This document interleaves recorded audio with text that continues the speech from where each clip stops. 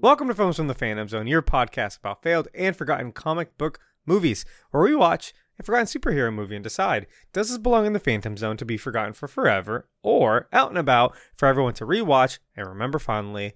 My name is Ronaldo, I'm your host, and I'm joined by... Berto. Berto, what movie are we watching today? Which title do I say? The original title. The original title or the original release title? The third out of fourth title, the second thing you said. Edge of Tomorrow. There you go. So, we're doing the movie from 2014 called Edge of Tomorrow, but then Edge of Confusion, as Caleb is saying in the chat, because we're live on Twitch. I'll explain. We're watching Edge of Confusion. I'm at the edge of confusion right now. Seriously. Edge of Tomorrow, 2014 film starring Tom Cruise, Emily Blunt, and then when it came out on DVD, they retitled it, sort of. So we were talking about this off stream. Yeah. The movie is based on... We're gonna talk a little bit of background on this, but the movie was based on a Japanese light novel, which is like a picture book called... All You Need Is Kill. Thank you. That title wasn't going to work. They knew that from the get-go. So they were going to call it Live, Die, Repeat, right? But then that title was like, we don't like it.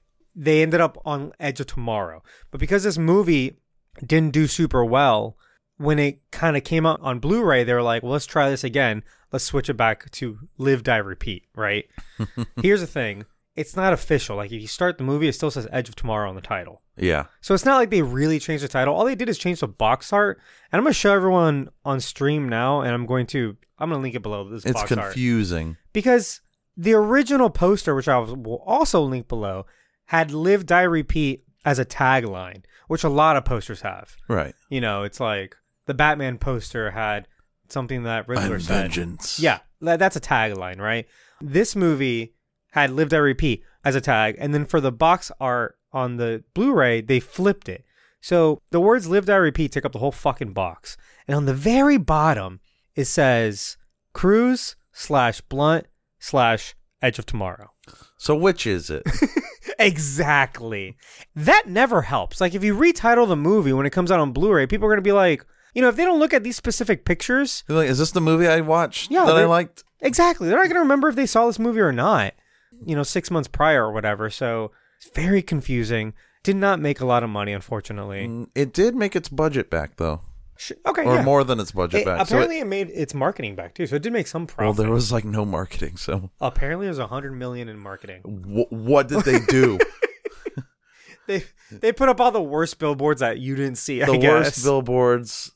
The marketing for this movie was terrible. Yeah. Terrible marketing. So let's start from the top. We have a set of rules that make up our selection process for how we pick our movies, right? And I haven't talked about them in a long time, so if you've been a long time listener, you might remember this. But number one, it has to be a comic book superhero film, right? Number two, it has to be a failed franchise, meaning it's out of business, they're not going to make any more of them.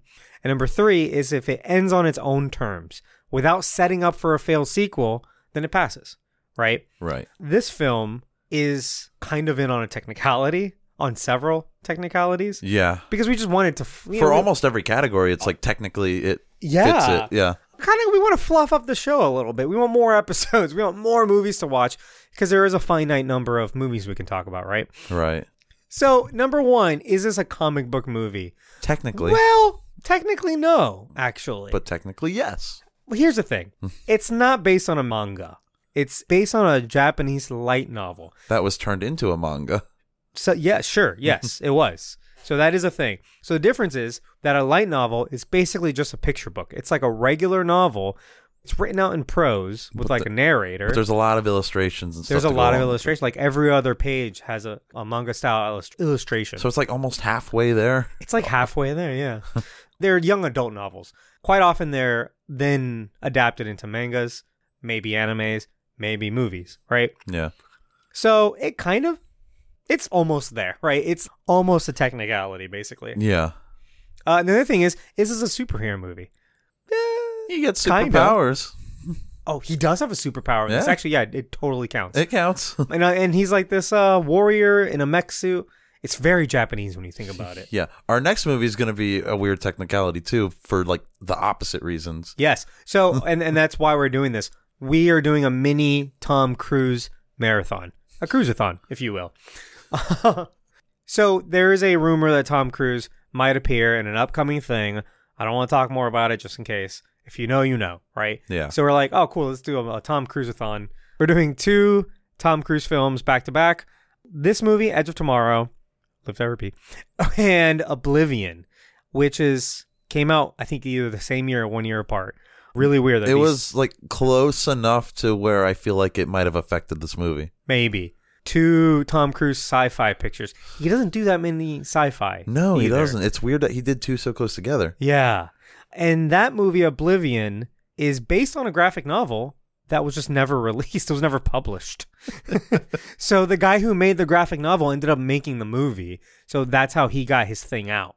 Yeah. But the graphic novel never came out. So But I don't think it counts. Yeah. Sure, right? It does because we said so. Right, exactly. And then the other thing, this movie, Edge of Tomorrow, has a sequel that they were going to make. And they keep saying they're going to make it. And I'll believe that when I see it. Because the last time anyone said anything about it was 2019 or 2020, like before the pandemic.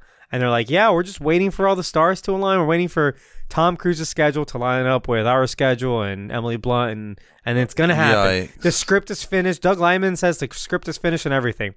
In 2021, Emily Blunt was like, let's be for real. It's not happening. And then last month, I shit you not, there are rumors that this is going to be turned into like I think an Amazon Prime TV show or an HBO Max TV show. I think it was HBO Max. I remember reading that too. Yeah. There's no way they're getting Tom Cruise in for an HBO Max show, though. No, not at all. And so if it is going to be an HBO Max show, then it's probably a full-on reboot. Either reboot or spinoff. They're not going to... I mean, a spinoff would be fun, especially if it leads to a sequel. Yeah. You know? But if I had to guess, I would say they're going to like make it just a complete reboot. And therefore... this has now failed. And it was kind of failed and forgotten from the first place. Yeah, which is weird because I don't think this movie should have failed. Cool. So this movie is available on nowhere to stream. You can rent it, though. It is available to rent. I happen to buy it. It's on Netflix. It's on Netflix in Canada. Yes. If you're in Canada. Or if you have a VPN, NordVPN.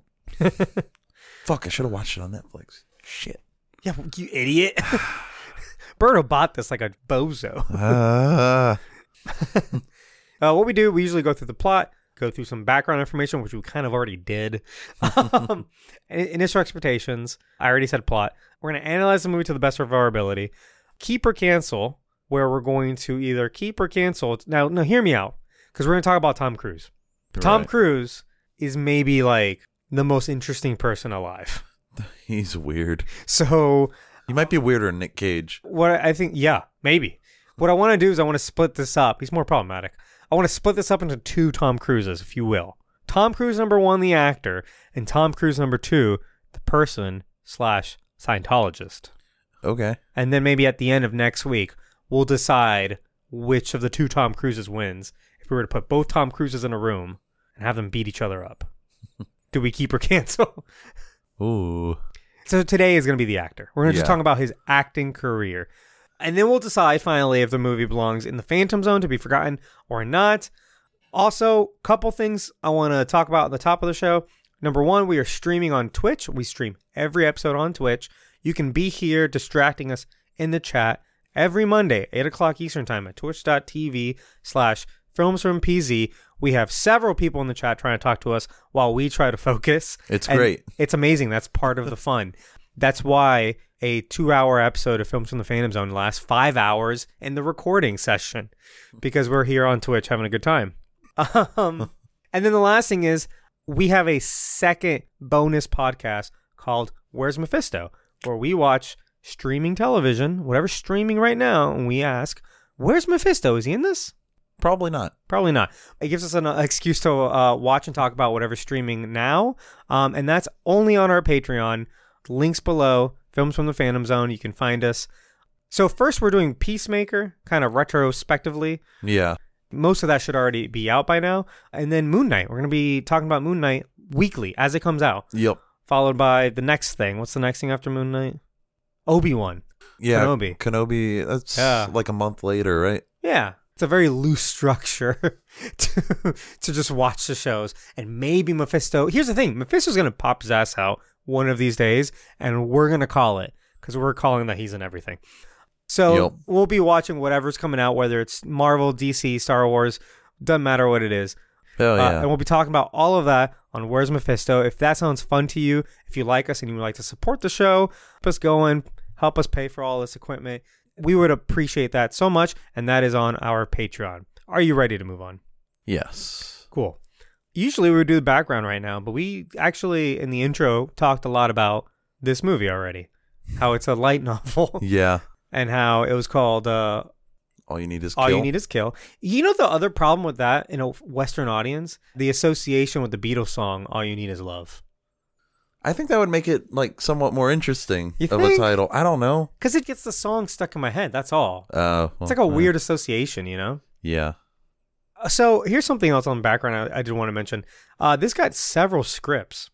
Like several completely different scripts. Yeah, it got rewritten a bunch of times. Huh. The studio hired Doug Liman to direct. That script... Okay, so that script was then rewritten by... They approached Brad Pitt to star. He declined, then they approached Tom Cruise. That's interesting. Huh. Once Cruise accepted, the script changed the age of the leading role to fit the actors. Excuse me, they're like the same age. Tom Cruise and Brad Pitt. Brad Pitt might be like, Yeah. that's weird. Well, maybe that's why they made him a major. Okay, and here we go. Screenwriter duo Roberto Orsi and Alex Kurtzman also delivered a draft of their own. I'm assuming that one wasn't used. No, because Thank then God. screenwriter Simon Kinberg, who is best known for making a lot of X-Men movies, Mm-hmm. Simon Kinberg takes over, and then he's replaced by Christopher McQuarrie, the writer-director, right? Who was working on Jack Reacher with Tom Cruise. Oh, Because he's a director. He's also directing... He's the one directing the new Mission Impossible movies. which is basically what Jack Reacher was. I think Cruise probably brought him. Remember, Tom Cruise is also always like a producer on everything he does. Yeah. And he's a pretty smart producer, judging by like how a lot of his movies in the last like decade have been pretty good. Yeah. Or they work for the right reasons. He understands. He kind of gets it. He gets movies, even Yeah. though he doesn't get much else, I think. We'll talk about it a lot next week. So Cruise apparently stressed the importance of the story's humor to McQuarrie, and that kind of led to the screenplay that we got. Okay. But it's just kind of funny that went through so many writers, and it could have been an Orsi and Kurtzman script, and it wasn't. Oh, I And wonder. They would have gone crazy with the special blood. Yeah. When I saw that, I was like, oh no, special blood, magic blood. They And would who have been kno- like, oh yeah, this is passed down through my family from an ancient civilization. Well, here's the thing. How do we know that that's not the one element that survived their pass on the script, you know? Well, I guess, if we haven't read the source material, we don't know. Yeah, because that's the thing. Oh, wait, no, I think it's in the source material. Hold on. Let me look real quick. Just says, through some inexplicable phenomenon, he wakes up and finds out he's returned to the... So, Same concept, it's The just not ma- as specific. the magic blood, that could totally be something Whoa. kept over from Orsi and Kurtzman. It did work in this movie, though, for the role that it played. Yeah, it works just fine. But Yeah. you know, if they had written this movie 10 minutes after it's over, you would have been like, what the fuck did I just watch? Because that's how all their movies work. Okay, cool. That's all I got on background. Initial expectations. Do you remember seeing this movie? Yeah, I remember seeing the trailer and I was like, that looks like an interesting movie. And then I think I just went with a few friends from work and we just watched it and I was pleasantly surprised. I wasn't like hyped for the movie or anything. I was just like, that looks interesting. I don't think I even knew what this was before I saw it. I went in on blind watch. I was just like, let's go see this, I guess. But I didn't know what the twist was. Like, I didn't know the premise of this. So when it happened, I was like, oh, this is fun. Like, this is a movie that if you don't know what, like, the twist or the premise, it's not really a twist, it's in the beginning of the movie. What the premise is, it might work best if you just don't know. Yeah. You know? And that's why I kind of like Edge of Tomorrow better, because he's always on the edge of tomorrow, but he can't quite get there, right? If he keeps dying. Yeah. Maybe. Anyway. Maybe. I remember the main kind of gist of it, but it's nice because it felt like watching it all over again, and I quite enjoyed the experience. So, All right. let's get into it. A news report montage shows that a meteor hit Germany and unleashed an alien invasion, which quickly conquered Europe. Major William Cage, played by Tom Cruise, a PR officer whose experience lies solely in advertising and not combat, publicly introduces the jacket technology, a mech suit that requires minimal training and will turn the tides of the war. They also report on Sergeant Rita Vitrasky, Emily Blunt, who has been heralded a hero and nicknamed the Angel of Verdun, but also Full Metal Bitch. This movie does what a lot of like movies also do at the beginning with like the news reels and stuff, just kind of explaining what's going on. Yeah. But like in this movie, it didn't feel annoying or anything like that because I felt like I was actually learning about what was happening. I don't know. There's something about the way it was done felt fine. I know we've made fun of like this, like yeah, but okay, I made fun of this, for example, most recently in The Batman. But in the Batman does it a lot to just kind of like continue moving the story a little bit. Okay. When I feel like if you're just going to like set up the main premise of the film and then that's it, I think that's perfectly fine. It's very similar to like an opening crawl. You know, we're just kind of like, hey, here's what's going on. This background information is necessary. However, it'd be a waste of time to like really delve into it because that's not where the story is.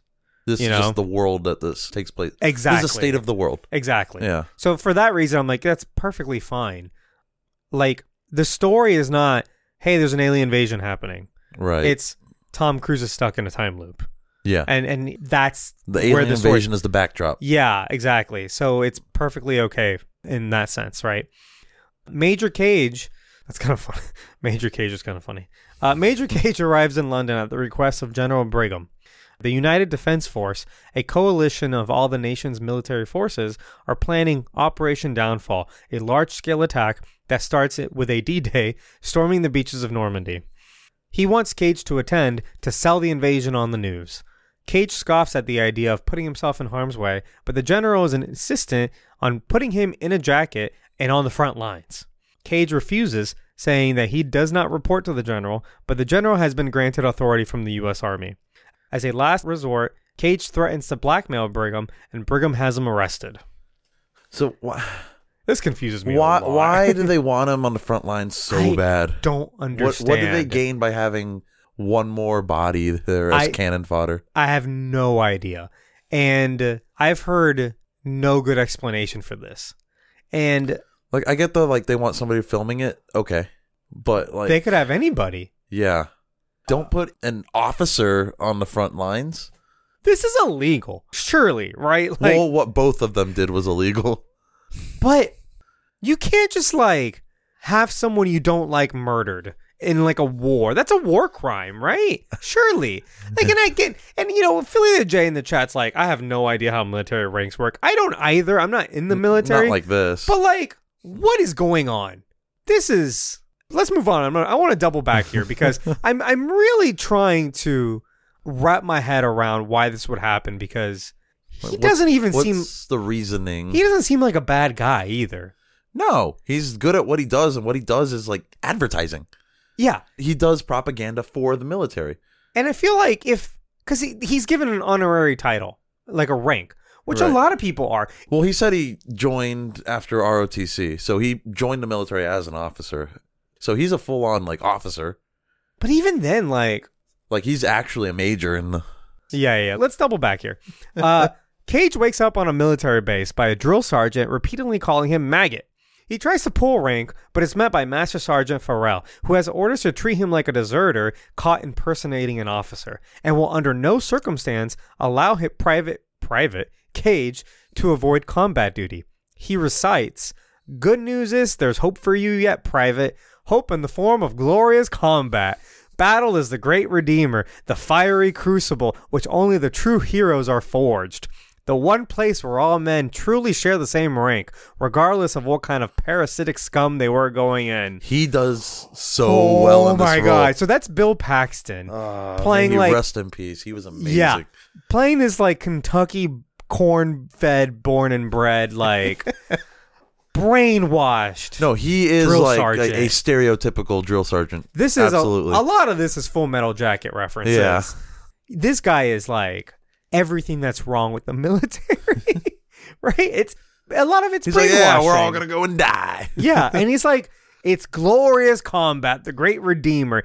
Now, here's my problem with this: is Tom Cruise's character is William Cage? Is he a bad guy? Why do they? Like, what's the justification for doing this? As far as everybody in the space knows, he's just a deserter. No, but why nobody likes that. Okay, and first of all, also in the chat, great point. Bill Paxton's character Master Sergeant Farrell from Kentucky, he's asked, "Oh, you're American?" And he says, "No, sir, I'm from Kentucky." Which is a great line that either said, obviously he knows that's in America. He just doesn't care about anything this motherfucker has to say to him. Right. Beautiful. Because you see Tom Cruise sort of rolling his eyes. He's like thinking about like what is wrong with this person? Yeah. It reminded me of an Infinity War. He's like, "You're from Earth?" He's like, "No, I'm from Missouri." Oh, yeah. But it's like, this is so illegal. Like, the general just can't. It would work a little bit better for me, I think, if I knew what his justification could possibly be. That's one of the parts where jumping into it may not have been good. Like, if we got a little more background on Cage, like maybe he was like scummy or something. I think the movie would have had to establish that he's a piece of shit. Yeah. Because, like, how far does this conspiracy go? Like, because I get not liking Tom Cruise, sure, but like everyone is complicit in his attempted murder. Like, so illegal. There's nothing to establish that he's a piece of shit. Like, he's a bad guy.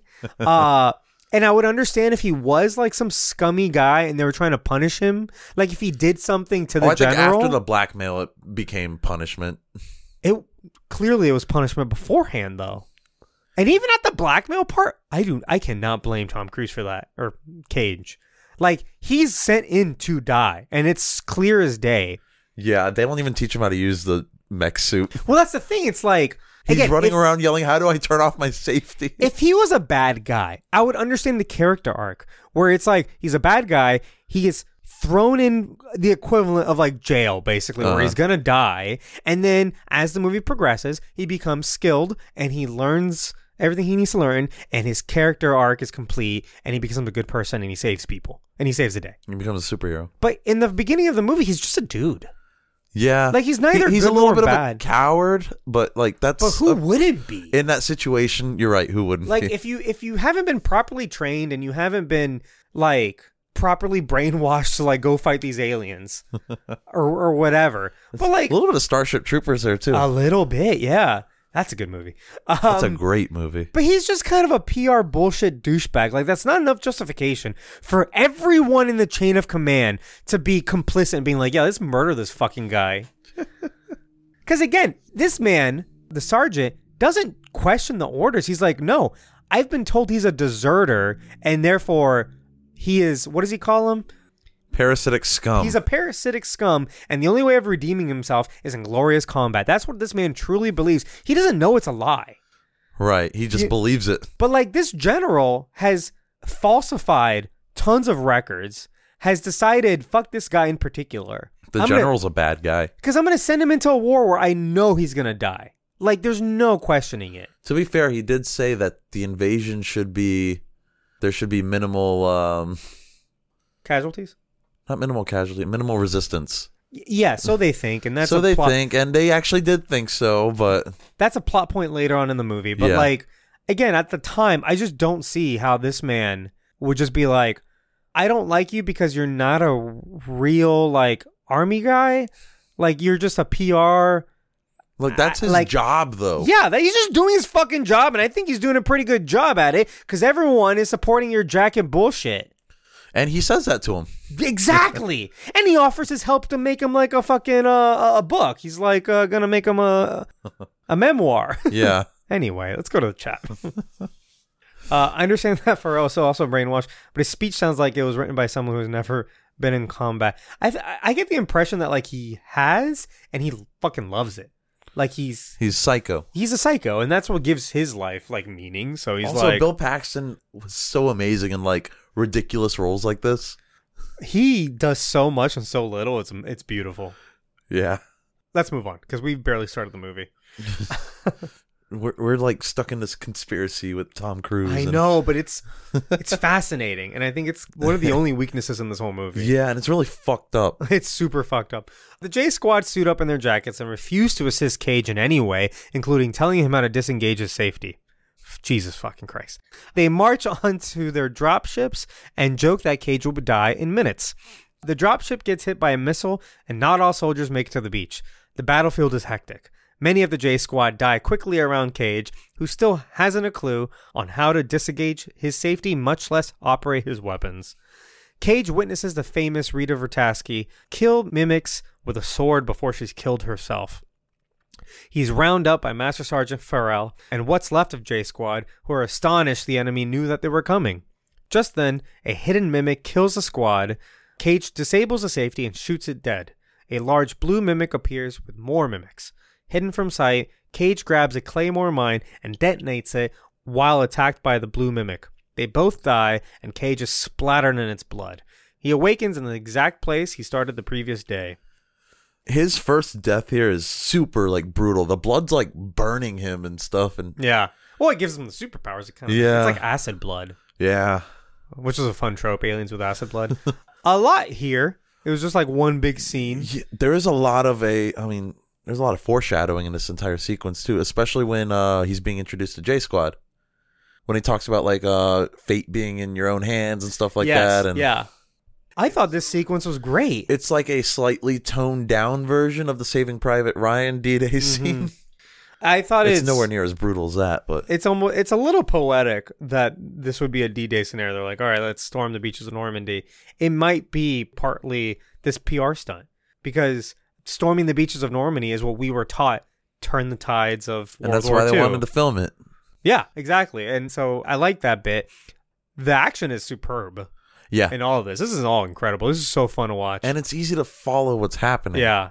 It's very much through his perspective. Yeah. And he's freaking the fuck out because people are exploding, dying left and right. And he There's still doesn't know how to shoot. There's fucking aliens all over the place. And I love that up until this point in the movie, we know barely anything about these aliens. Yeah. And we finally get to kind of see them, and you learn very slowly like what their deal is, but it's good stuff.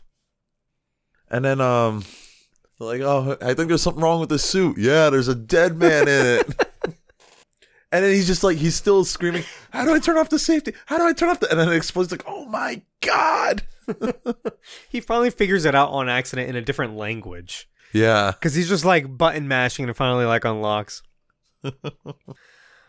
Thank you for reminding me because I do want to talk about later about why they're called mimics. It feels like that's a spoiler. Like you would have to know what the movie is in order to name them mimics. You know, because they end up mimicking each day. Yeah. But they didn't know that. It's weird that they call them mimics because in like most like fantasy or sci-fi settings, like a mimic is something that like A pretends to shapeshifter. be an object or something, Yeah. and it tricks you. And I kind of forgot. I think both times watching this movie, I assume maybe they shapeshift a little bit. They don't. They like come out of the ground. I mean, they hide. They burrow. Yeah. So I think it's just their name. So they were called mimics in the Japanese source material. But even then, it's like translated. So who knows? Maybe that Who wasn't knows? like their original. Yeah. CGI, pointing out in the chat here. Fantastic for them, too. They look amazing. They They really absolutely do look good. They look real, but they also don't stand still long enough for you to really like examine them. Yeah. They're like tentacle, squiddy, Yeah. spidery guys. good. Yeah. They look Cage good. runs by one of them like slamming a guy into the ground repeatedly. Oh, yeah. You know, they kind of behave a lot like the symbiote. Like the Venom. A little bit, symbiote. yeah. Yeah. Oh, this is when we're in a Groundhog's Day. We're in a Groundhog's Day, people. Oh yeah, this is He where it wakes starts. up. I did write down that he stares at the camera when he says, like, you might think this is ironic, my sense of notion of fate. Yeah. This whole movie is about what your notion of fate is, because you get to relive it and change it. It's kind of like a wink nudge type thing. So I like that he kind of like stares the camera down when he does that. All right. Confused about why he's reliving the morning in almost the same exact way, he reacts differently as he's introduced to the J Squad and ponders the Master Sergeant's notion that they are masters of their fate. That's when he kind of like looks off. He's like, this is fucking okay. Yeah. Once again, he's strapped in his suit and dropped on the beach. Remembering the details from the fight, he saves Rita, but at the expense of his own life. The loop starts again. She leaves him to die. Yeah. She takes his battery or something's like, you taking my battery? Why did Yep. you take my battery? Because she's like, there's a hole in your chest, and he goes, really? He looks down, there's a giant hole burning in his fucking chest. So every Groundhog's Day movie has to set its own rules. So it's like a time travel movie. You have to like set your own unique rules. Yeah. Varies from movie to movie. This one about that you have to die, and we kind of mentioned this earlier. I don't remember if we mentioned it in a part where we're going to cut out or not. So he has to die, and he starts at the same exact day to play. And I say play because it's a video game trope. To start all over again.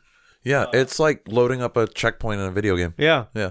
And you start to learn what everyone does, and that's part of the game experience. And I think we talked about this sort of when we were talking about Spider-Man the game, that like the last level is the easiest because the game doesn't want you to do it over and over again. It's going to kind of dilute the story. Yeah. It wants you to just do it once, and then boom, it's game's over. Mm-hmm.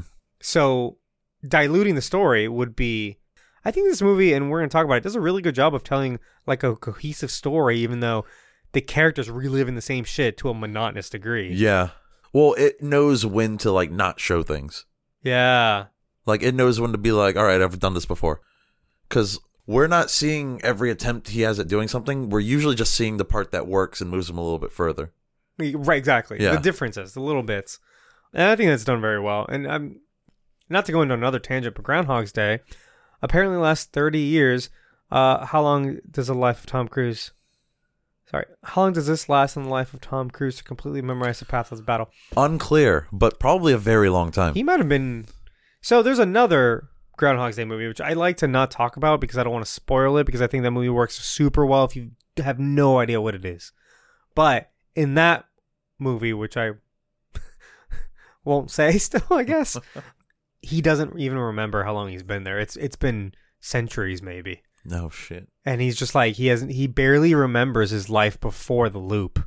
So, got like, fuck. Later on, I think Rita says like she did it like at least 300 times. So almost a year. I imagine he's probably doing this for like a year or two. I'm going to guess longer because he dies Really? a lot of stupid deaths. But I mean, the day's only as long as he survives. Right. How many times do you think he died? But the thing is, he doesn't die until day 2, no matter what.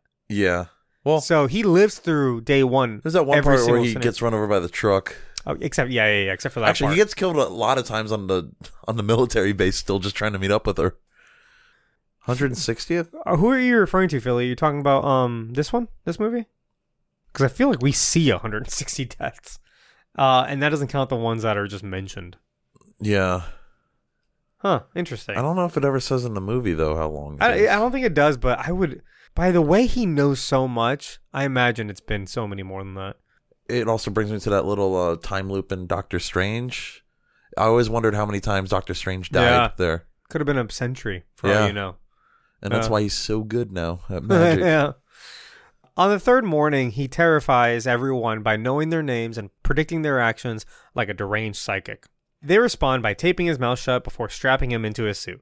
Stuck in this loop and dying over and over and over again, he learns his way around the battlefield, once again saving and guiding Rita through battle. She recognizes his special ability and asks him to find her when he wakes up and willingly dies. Thought that was kind of hardcore. She's just like, come find me, drops all her weapons, dies. Yeah. I'm sure he's like, what the fuck? Apparently there's an argument because he becomes such a good soldier, it would be at least 5 years. Yeah, I feel like he was there for a while. Like he at one point he's able to draw out the movements of every single mimic, and then later on in the movie he does the same thing for like a new scenario, because there's so many times where they change up their objectives and then he has to learn everything in that new location, you know? Yeah. That's like a new stage of the And then game. he'll be like, no matter how many times I try to do this happens. Yeah. And, yeah. When they're infiltrating the building, he's like counting everyone's steps. Yeah. I wonder how many times he infiltrated the building. Yeah. He wakes up this time approaching his morning differently by openly agreeing and being willingly obedient. He fashions an escape plan that gets him killed the first time before ultimately getting away to find Rita. He introduces himself and she correctly assumes that he died killing a blue mimic and getting covered in its blood, admitting she had the same gift but lost it. She leads him into a basement where a scientist explains the mimics. The individual mimics are led by alphas, big blue ones like the one Cage killed. The swarm is led by an Omega, who serves as a central consciousness for the hive mind. The Omega has the ability to reset the day if an alpha is killed. Using the information learned in multiple resets, the Mimic army has the potential to conquer planets with ease. By killing the alpha and having it bleed onto Cage as he was dying, it's given Cage the same power. The Omega will want to find Cage, so Cage will have visions as he nears it. Their plan is to find the Omega and kill it utilizing Cage's resurrective abilities. Rita urges him to die in the event of serious injury, for in her case, she was injured and sent to a hospital where she was given foreign blood and lost the Alpha's abilities. Whew, that was a lot. It does a very good job setting up the rules, though, here. I did like this. As far as info dumps go, this wasn't bad. This was pretty good. No, not at all. And then it kind of ups the stakes a bit where it's like, you better make sure you die every day because... And also, that part happens later. Like, there's like a training montage, and she explains that like halfway through the montage. After he gets killed multiple times, gets his back broken. Oh, yeah. And earlier in the movie, I kind of questioned, like, well, Rita, how did you know that you lost it if you didn't die? And later on in the movie, it's like, I can feel that I don't have it anymore. Right. And the blood transfusion makes perfect sense. Yeah. So maybe this magic blood concept actually served the plot. It helps that, like, this isn't all new information, too. The info dump, like, you already knew these creatures. You had seen them a bunch. Yeah, and you picked up that he was in a time loop, I'm sure. Obviously. So, like, if this happened in the beginning of the movie, because we've seen movies where, like, they tell you way too much up front, and you spend the whole movie kind of confused. Because you forgot all of it. Or because it doesn't make sense when it's just kind of, like, spoon-fed to you in a paragraph. You're like, well, hold on a second, like... Like movies where it's like, all right, there's these 4 factions, or these people, and all of them have, and you're like, what? No, can I live it? Can you show it to me? You know, show, don't tell, please. This whole like info dump also feels like there's a lot of good things like set up here, like just like the concept with like the don't get the foreign blood in you, because that'll fuck everything up. Obviously we've realized by now, but like dying resets the cycle. Like all the rules are set here. And, like, there's a lot of stuff set up here that does have a payoff later. Yeah. Almost everything set up in this movie has a payoff. Oh, absolutely. Cage begins a new loop of escaping his squad, introducing himself to Rita, training until he gets injured, and subsequently shot in the head by Rita multiple times. She's training him. It's fine. It's not murder. He suggests transferring his power to her by way of blood transfusion or sex, but she shoots him down, saying she's tried it all. How many times? But how many times? That was funny. It was funny. The next time he dies, he has visions of the Omega's location under a bunker in the mountains. They have their new objective, and training is over. So this is a great way to shoot down the notion, literally, that the 2 attractive leads must fall in love. Except let's also keep watching the movie. But that's kind of how I read this scene where it's like, oh, are they going to start liking each other? And she's like, no. He still likes her. Maybe. But that's the thing. And we talked about it off air. But like, he is becoming more attached to her because he's spending a lot of time with her. And he keeps watching her die. And that's going to take a toll on him. Yeah. Whereas she has known this man for a few hours each time. Each time, yeah. She's got like a memory issue by way of his time traveling. It's not her fault. No, it's no one's fault. These are fun montages, though, I think. All the training stuff. Yeah. It's a good way to kind of have fun with it and also show that he is learning. For sure. The new loop involves getting through the battlefield on the beach. Each new day, they write out their strategy, and Cage teaches her the battleground. After witnessing Rita die multiple times, Cage takes a break one day and escapes the base to get a drink at a pub, where he's called a coward by old war vets. Because everyone's at war. London's like empty. Yeah. He walks out into a nearly empty London to see hundreds of mimics swimming up the Thames River who kill him. And this is kind of where he discovers that, okay, there's stakes. Yeah. I think that's like London's going to fall if we don't win tomorrow. It's unclear what day this is. I think it's while he was supposed to be on the beach. On the beach, right? Yeah. I like the idea that he's like, I've got as many days as I want. Yeah. Like, I can take a break. And then when he's talking to someone at the bar, he's like, I'm usually dead by now. And they're all, because they're criticizing him for being like a young, healthy man who's not fighting the war. He's like the only one that isn't. Right. I mean, if I was in this time loop, I'd be doing the same thing. I'd be like, I need like multiple days. I need like at least one day off a week. Can I have a drink at least? Yeah. Like, I totally get it. And it is a little bit of downtime. We were mentioning in the Peacemaker episode on Where's Mephisto we were talking about. I like when a character goes to a bar because it is like, at least narratively speaking, it's like when they're kind of vulnerable. They're there to kind of wind down and decompress after like whatever the plot's thrown their way, Yeah. And so this is when he's kind of like, he's beat the fuck up mentally at this point. Like he has no current injuries. He's not in pain, but like it's taking a mental toll on him. Like all of this watching people around him die, especially someone he's getting attached to. And then dying yourself immediately afterwards. Yeah. And not only that, imagine like the mental exhaustion of like memorizing like these steps over and over and over, and then like fighting a war every single day. Like, yeah, this is a much needed kind of breather, not just like story wise, but like it makes sense for his character to like want to go to a bar and just like, fuck today, I'll do it tomorrow. Like, I'll just, worst case scenario, I'll put a bullet in my head, start again tomorrow. Yeah. Which, I mean, he gets killed by mimics anyway, so. Yeah. Man, this guy just cannot survive the day. Well, I mean, they're taking over the world. I like when, after a while, he's like, just looking at Rita like, God, like, you're gonna die many more times, like, in front of me. She's like, you got anything on my face? Like, fuck off. And he just goes like, no. He's just traumatized. But then she kind of looks at him like kind of weird, because I guess she notices his face. Well, later on, it's revealed that she had the same experience with someone else. Right. She had a partner in the war. Obviously, like, every time she dies, she probably saw him die too, so. Yeah. Cage and Rita perfect their training and get past the beach, steal a car, and head for Germany. She hears on the radio that London is under siege, a fact that Cage was hiding from her. On the drive, Cage reveals that she eventually talks to him, but she is reluctant to get to know each other after she watched a fellow soldier die over 300 times. That's what I'll say. The car and the jackets run out of gas and battery power, and they are left on foot. They find a farmhouse and a helicopter, but Cage insists that they take it slow, against Rita's suggestions of shooting Cage and starting over. I love that she just pulls the gun on him. She's like, nah, right. Fuck it, let's do this again. He's like, calm down. He's like, wait. Cage makes her coffee and accidentally reveals that they've done this before. He doesn't want to speed through because in every iteration, once they get to the helicopter, Rita dies. Cage argues that they try it differently. She wait in the cellar while he continues because there's no other way she'll stay alive. She starts the helicopter anyway. The mimics attack and she dies. And as she dies, she admits her real middle name is Rose.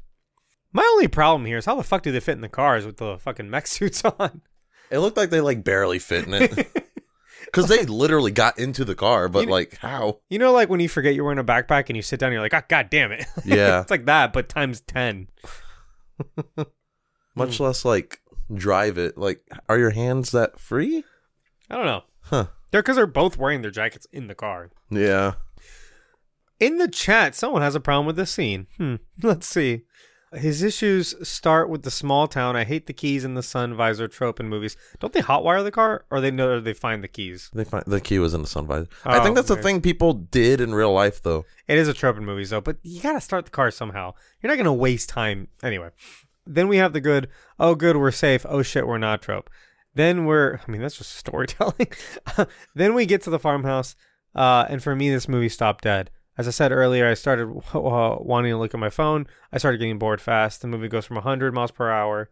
Thanks for using miles per hour so we understand. To 5 in about 3 minutes flat.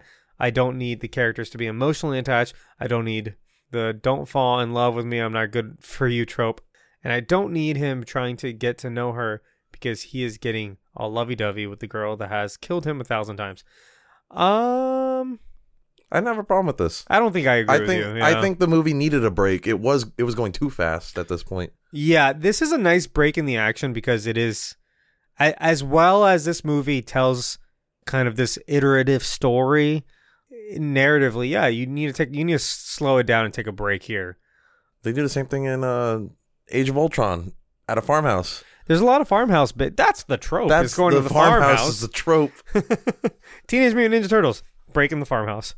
I don't think this is also a don't fall in love with me, I'm not good enough for you trope, because I don't think they're falling in love at all. Like, I don't read this, and we're going to talk about this later, is like, is this a romantic relationship? I think he just cares about her. I think in times of war, when your life is on the line every single day, and you're witnessing death all the time, everything's meaning changes.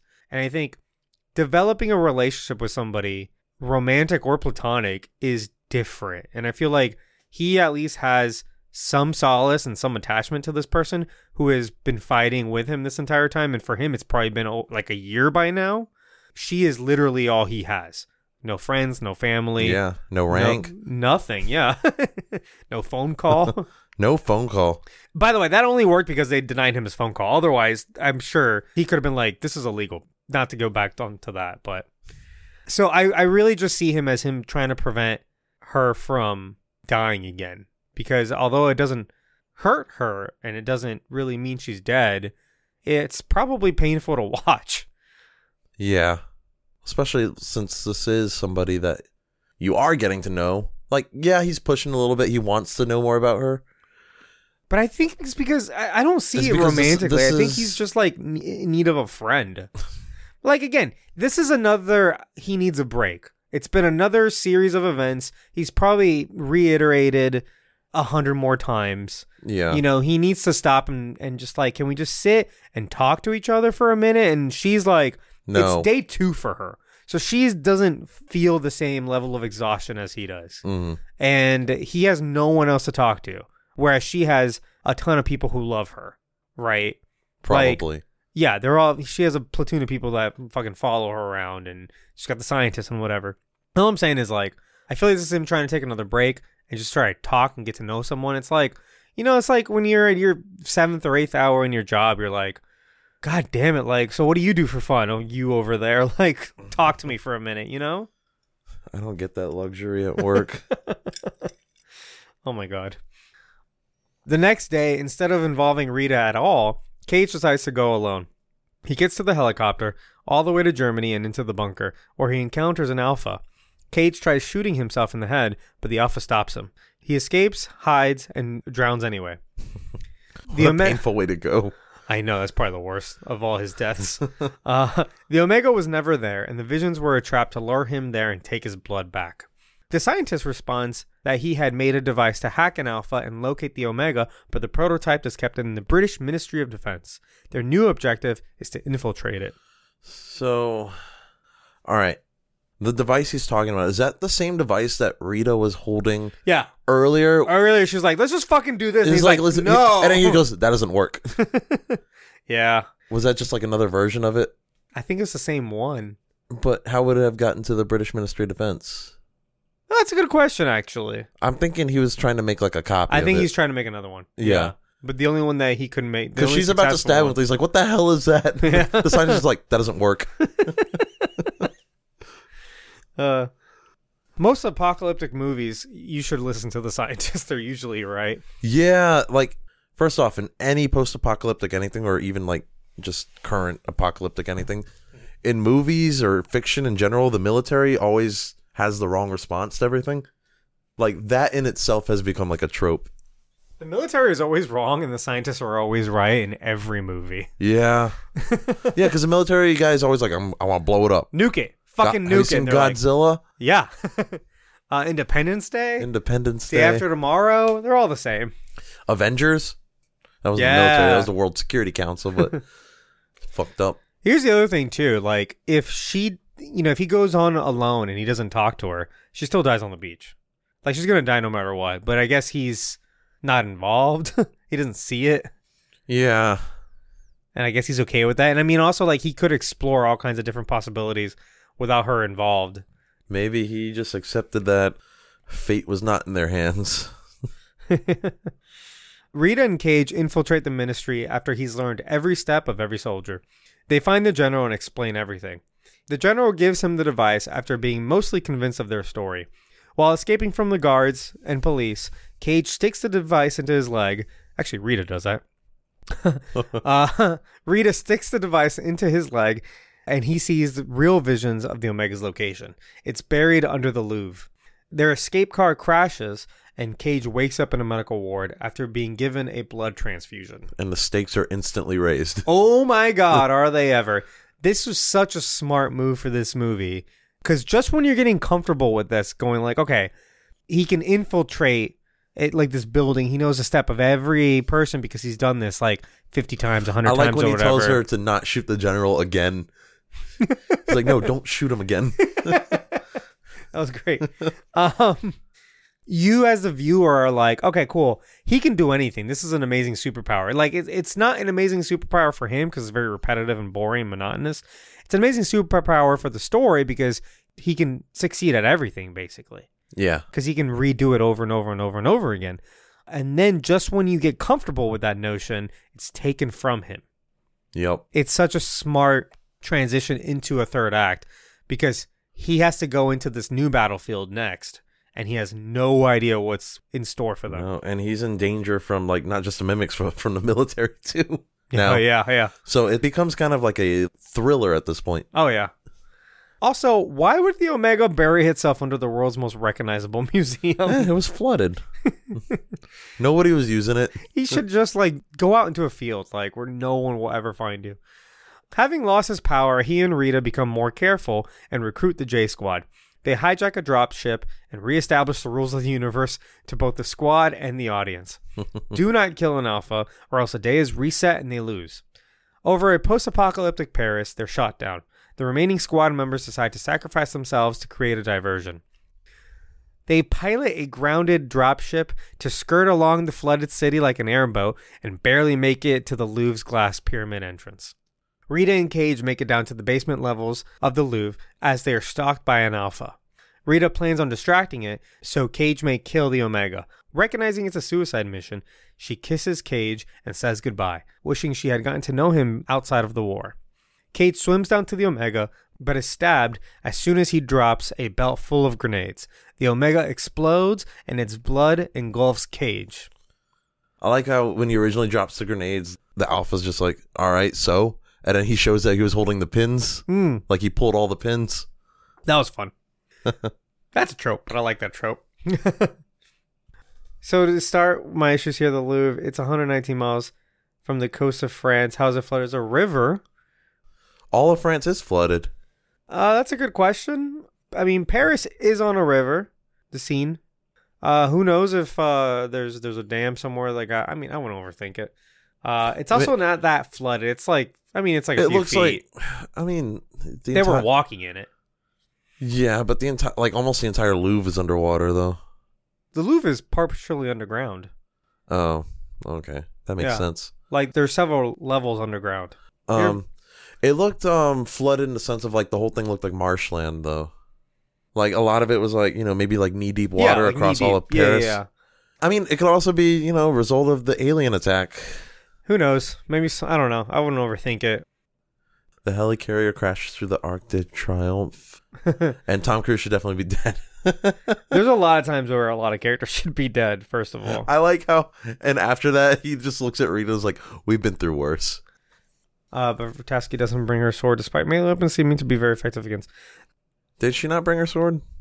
I don't think she had. Well, the thing is, oh, she had it to begin with. Here's the thing. She may have had it, but by the time that they land in Paris, they specifically say what weapons they have left, and it's like half a magazine of this, a little bit of that. They have one working mech suit, and that's it. This is the same timeline where they got captured too, and like they were in captivity for a little bit. That's when he got the blood transfusion. Yeah, but we're already in Paris, though. I know, but this is the same time. It's the same I don't know if she timeline, ever got her sword back. Well, here's the thing. That was on day one. They did because they don't have to waste time and wait for day two anymore, so that's on day one. Right. Then they left early. They left earlier. That's why the whole J Squad's still alive. Yeah, because we see Bill Paxton looking for J Squad. Yeah, so this is happening the night of day one before the invasion. Okay. On the beach. Yeah, they're attacking early. They're attacking the mimics before D-Day. D-Day, yeah. Thanks. I knew I had to talk about something into the kiss. Well, I don't think she kissed him because she was emotionally attached either, though. It didn't seem romantic. It seemed like a... Yes. I saw a lot on this kiss when I was looking into this movie a little bit, and people are kind of mixed on it. Okay. Well, I saw it as like she knows exactly what he's going through right now, so she's just kind of throwing him a bone. Again, she's known him for one day in this timeline. But she also understands everything that's going on. Yeah. So she's aware of certain things. It's also, she knows she's going on a suicide mission. Yeah. She's like, I'm going to die right now. So like, we're both going to die. Why not kiss? Yeah, that's kind of what I see, especially Why like, not? And they're both in this situation. I didn't think it was romantic at all. I don't think any of this movie is romantic. I think he's developed a fondness for her that is also maybe not romantic. It's just kind of like, we're partners. We've gotten close. Mm-hmm. And sure, kiss me, who cares? Like, none of it matters anymore, you know? Nothing matters. We're But- all dead. Out of most movies where, like, they would inject a romantic subplot into a movie like this, and I'm like, that seems unbelievable. I don't see characters like this in times of, like, war falling in love. Like, that's just not happening. It's just endearment, if anything. Yeah, like war and death and destruction, those are cock blocks. Like, no one's developing feelings in those environments. You know what I mean? Maybe afterwards because of shared traumatic experience. Yeah. Like, way after. But right now, no, they're not. And so I just read this as, like, this felt more... They're comforting one another. Yeah, this felt more legitimate to me because I didn't buy that they were falling for each other in the slightest. It reminds me of Rogue One, where at the end, and I was like, and at Rogue One, I was like, please don't kiss. When they're about to die, Oh, yeah. And they don't they just kind of embrace each other. They kind of hold hands, and they're like, all right, And then here we they go. die. And then they die. So, yeah, look, it's not a big deal. Let her kiss him. And it felt like this is a compromise. Like, it's on the list of things they have to do. Attractive leads, they have to kiss. We'll figure out how to make that work. So sure, give them that. But at the same time, like, it's a little bit of comfort. It's a little bit of, again, like, throw him a bone. Like, he's probably more in love with you than you are with him. Yeah. But even then. Philly said something earlier, and then our Streamlabs bot went nuts. Finally, if an alpha bleeding on you resets the day, why not just force one to bleed on you? Clearly. They did mention that the alphas They're were like very 1 in like yeah. 40,000. Yeah, the alphas are very, very rare. You know, they're your chess pieces that you don't send in until after the pawns are in either. So there's only 2 alphas in this movie, I think. One by reputation. It's the one that Emily Blunt kills. Then there's the one that Tom Cruise kills. We see that one. And then there's the one At specifically at the dam who's specifically there to kill Tom Cruise and then get the I'm blood sure back. that might be the one we see again at the Louvre. Oh, yeah. They're like the queen. Yeah. You use it to defend your king, really, and that's it. You can get a little aggressive with it, but if you get too aggressive, you know, you lose your queen, and then Tom Cruise gets superpowers. That's the worst ending to a game of chess. Tom Cruise gets superpowers. Cage wakes up a day prior than he usually would when he first arrived in London, except this time, the explosion in Paris already happened and the mimics have stopped fighting. The entire J Squad is still alive and training, and as a major, William Cage, he visits Rita, who is still confused about his arrival. And that's kind of the movie. So, I was trying to figure out what this means. The ending doesn't really make any sense. For a few reasons. Why did it reset to a day before? Yeah. Is that like when the alpha put itself there? Or maybe it's something that would have been answered in the sequel that we never got? So if you think about the timeline, if you think like day 1 is the day he's always being reset in, day 0 would be when the movie starts. Yeah. Right? That day happens. At the end of the day, he gets arrested. Day 1 is when he wakes up at the barracks. That's where he starts every single day. The beginning of day 2 is when they storm the beach at 0600. They start early in the morning, right? Mm. And that's as far as he ever gets, right? Like I said, at one point, there's some implication that like he makes it one more day when he flies a helicopter sometimes. I'd buy that. But basically, by the time he kills the Omega, it is the end of day 1, right? It is the night before they would have stormed the beach in Normandy, we established. Right. When he kills the Omega, it's reset not to the same day, but one day prior, but the explosion in Paris had already happened. Right. So it doesn't make sense.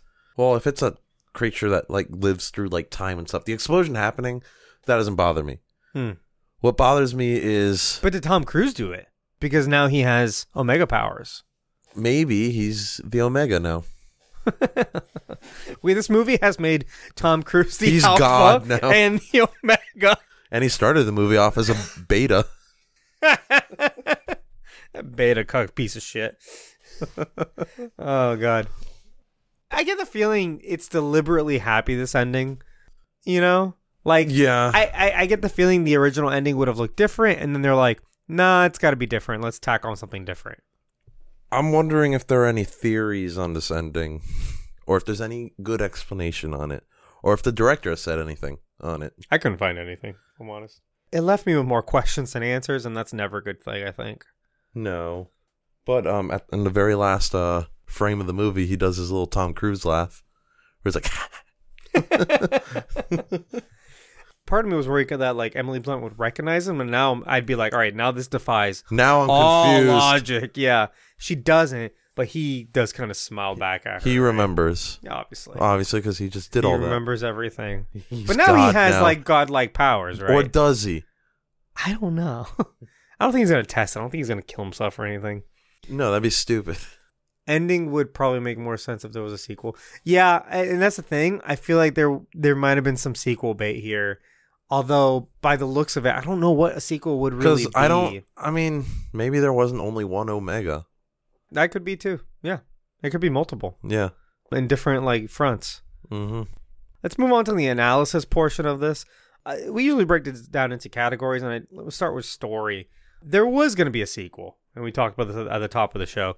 There was already a script written and everything. Doug Liman was very proud of it. It was rewritten a couple times again. And it was going to be titled, I didn't share this tidbit earlier, Live, Die, Repeat, and Repeat.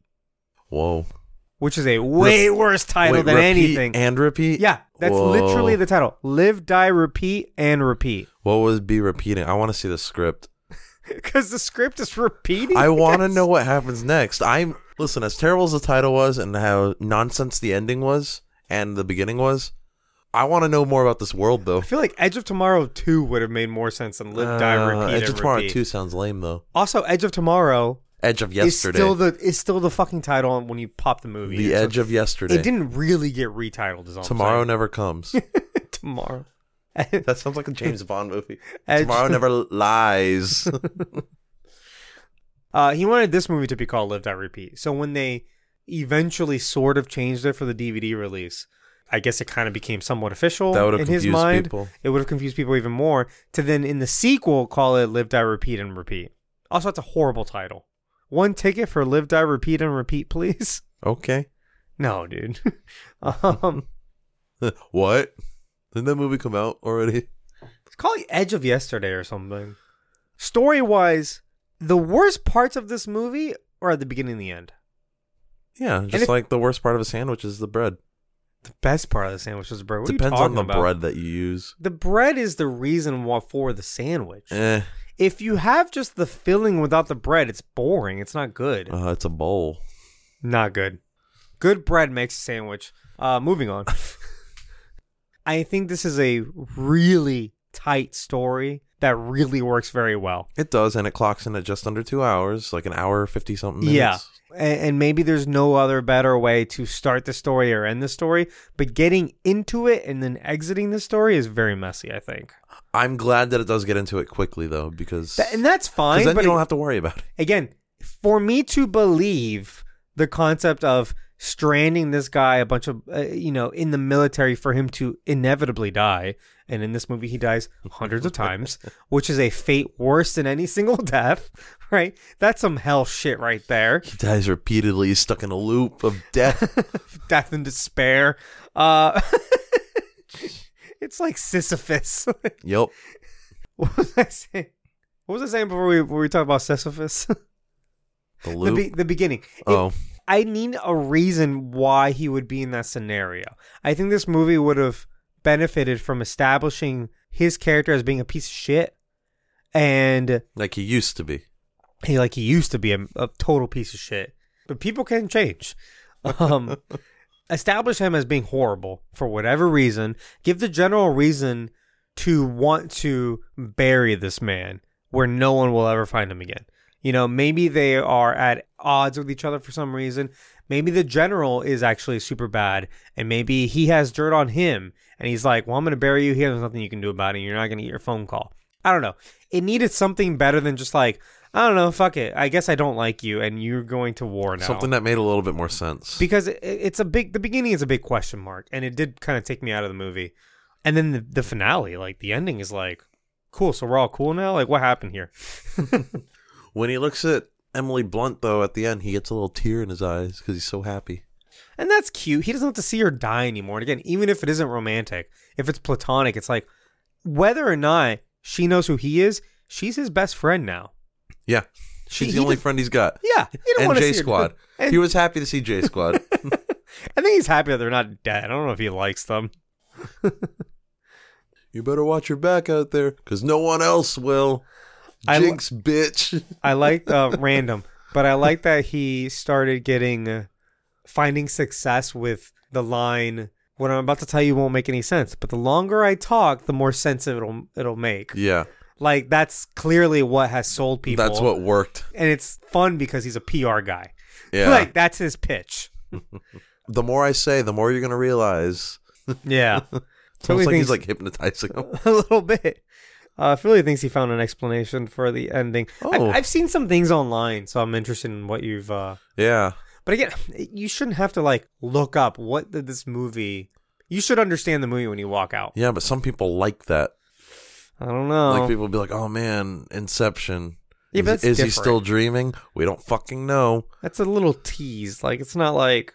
Even, Nolan? Nolan, even he's admitted, like, it's not supposed to be that ambiguous.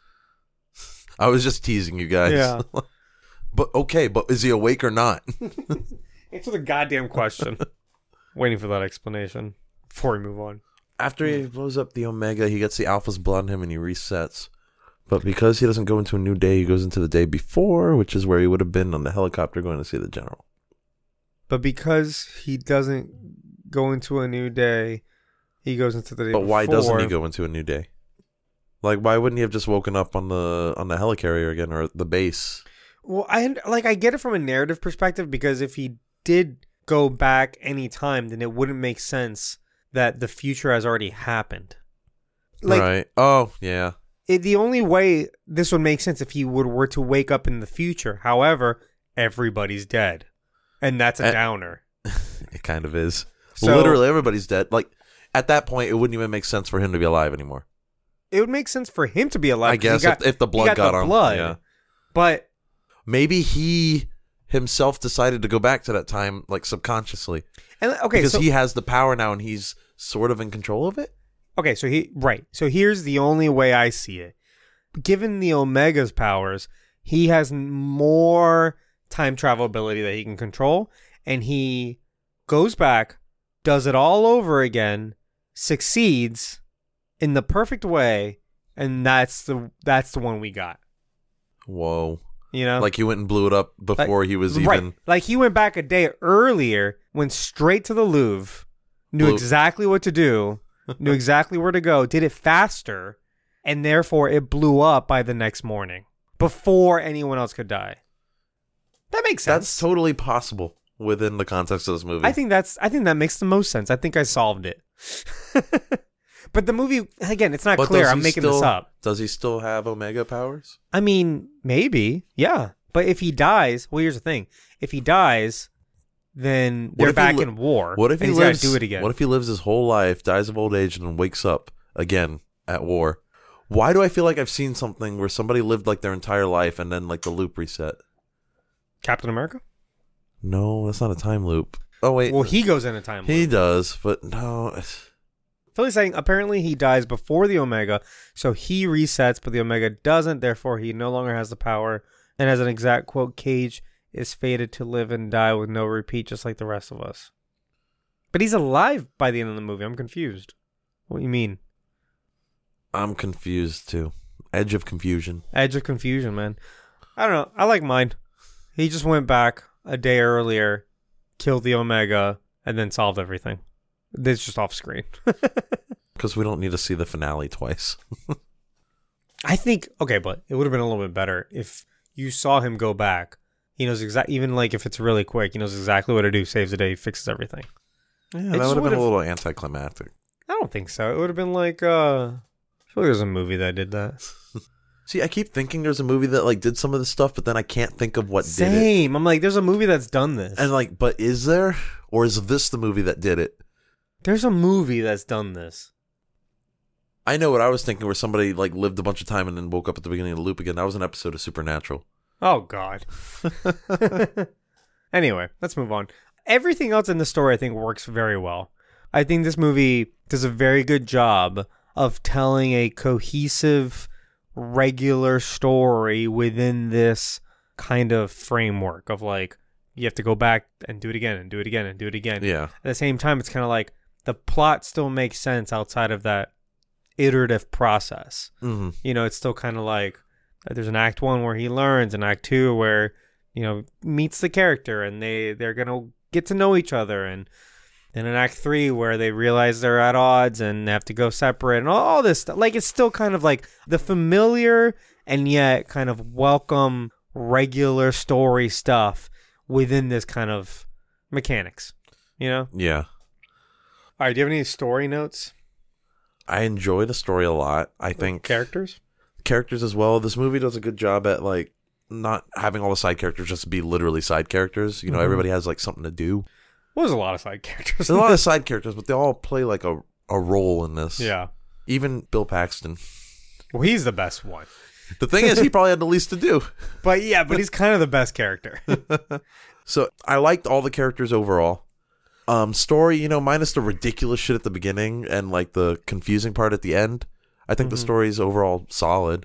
Like, it's a good time loop story. It's not. Yeah. Here's the thing: none of the stuff about the time loop or aliens or anything like that, none of that feels ridiculous. All of that is done very well. It's the like getting Cage to the military base that was ridiculous. It really is just the beginning and the end. I think that's what really kind of puts a little bums bit of me out. Yeah. I think the movie is solid other than that. But I think like as an action movie, this is fantastic. Yeah, the action's incredible. I read complaints about the ending because it's too dark, and I'm like, okay, it's a different setting. Like, the whole beginning is very bright. Yeah. What do you want? You know, It takes place at night. Like, it's just a different. It's there to be. Yeah, it's supposed to be bleaker because the stakes are higher. Death means something at it the sets end. the tone very well. Yeah, and and it matches the setting. Like, it's dark and bleak, and their situation is dark and bleak because they could actually die this time. Yeah. And that kind of takes me into cinematography. But actually, I do want to talk about the characters. I think you had mentioned that this is like this is the best role for Tom Cruise because he's kind of a bozo. He's an idiot. Like, he's not good Yeah. at stuff. Like, usually he's like the best. Yeah. So it's like, it's good to see him like at first be like really terrible at everything. Yeah, yeah. He dies so much, and he's so fucking pathetic at the beginning when he can't figure out the jacket.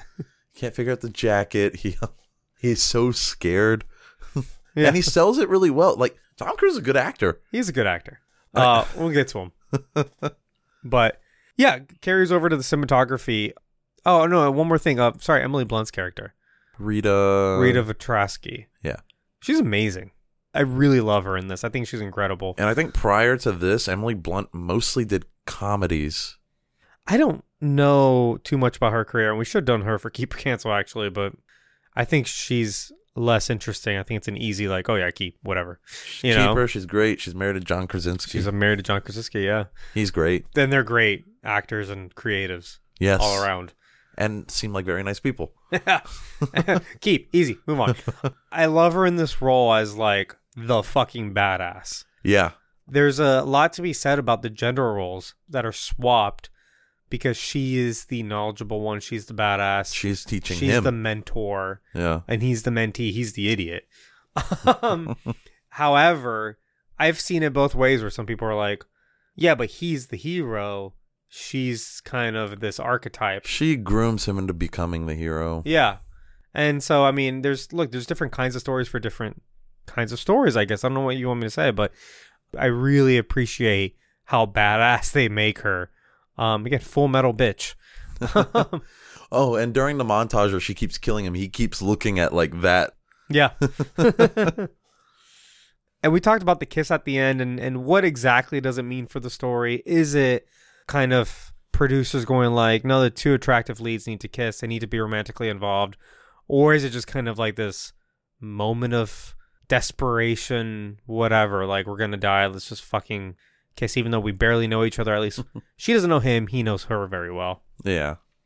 I did like, and I didn't mention this, I did like the bit where she purposefully makes up details about her life to him. So when he repeats them back to her, she's like, because she hasn't made them up yet, she's like, that's bullshit. She's like, that's not true. Until when she's on her fucking deathbed, basically, she's like, this is my actual middle name. I think that works very well because she can't, logically speaking, get close to him because she has never known him for more than a few hours. Right. So in that moment, it wouldn't make sense for her to be like, you know what, actually you're growing on to me, right? Yeah, he can't be because she hasn't known him long enough. Exactly. Whereas she's very much grown on to him. So it makes sense for the movie to be like, well, she's dying, therefore she has reached that point where she's like, okay, I'll tell you something. yeah, here's who I am, you know? And he has all these little bits and pieces to kind of put together his little profile for her of like, you know, who is this person that I'm like been working with for years, even though I don't know anything about them. Yeah. Time loops are crazy. It's crazy. It's depressing when you think about it. Yeah. Sorry, cinematography. This movie is I think is shot very well. I like the bits that are in very well lit environments. Yeah. It serves kind of a contrast to a lot of like action movies. It's nice when you just like you can see everything, you know? The beach scene is great. All the stuff on the military base is great too. Yeah. It's funny. That's Heathrow Airport. And they're like, fuck it, military base now. Yeah. What do you think about the action in this movie? We talked about it, but It's very good. Very, it feels very brutal and kind of like raw and clumsy. It doesn't feel like super choreographed in a good way. yeah. I mean, it's obviously choreographed, but yeah, exactly. Right. But there's something to be said where like it doesn't feel that way, right? Right. Director Doug Lineman has made movies such as Swingers Go, The Bourne Identity. That makes a lot of sense right there. Mr. and Mrs. Smith, Jumper, this movie. Jumper, really? American Made. Jumper's a horrible movie, if I remember correctly. I remember it is. God awful. It has like a cool concept, but it's just not good. No, it's bad. That's one of those movies that info dumps at the beginning. It tells you like, hey, there's a secret society, and there's this other secret society of jumpers, and they hate each other, and try to remember all this, and here we go. Aren't one of them called like paladins, and the other are jumpers? Who and they're like, paladins hate jumpers. Jumpers run from paladins. That's all you need. That's it. But Bourne Identity, Mr. and Mrs. Smith, those are both great action movies. Yeah. Mr. and Mrs. Smith is a silly movie, but part of the reason I think that movie works is because it's a very silly concept, and then amazing action throughout. Yeah. I wouldn't say it's like a good movie, but it is fun to watch. Well, it's a great action movie. Like, that's the highlight of that film. And then, obviously, Bourne Identity, that kind of close-up fights, visceral. Raw, yeah. The first 3, I'd say, are good. I've never seen the fourth one. Is the fourth one the one that Matt Damon's not even in? Yeah. It's yeah. But then Hawkeye. Then he comes back in a 5th one. Yeah. Because I remember the line from the trailer became a meme where the guy's like, oh my God, it's Jason Bourne. The first 3 are good, if I remember correctly. Yeah, like the original trilogy. Those are good, like, action, spy, thriller type movies. Mm-hmm. Usually we would talk about costumes, but there's no costumes, and there's mech suits. The mech suits look good. Mech suits are amazing.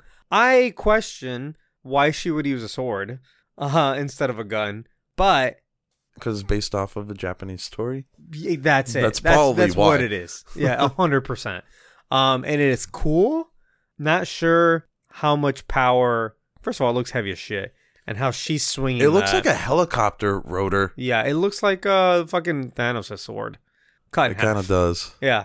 I question how much strength she has to swing that giant piece of metal against like Well, she's got the exosuit helping her.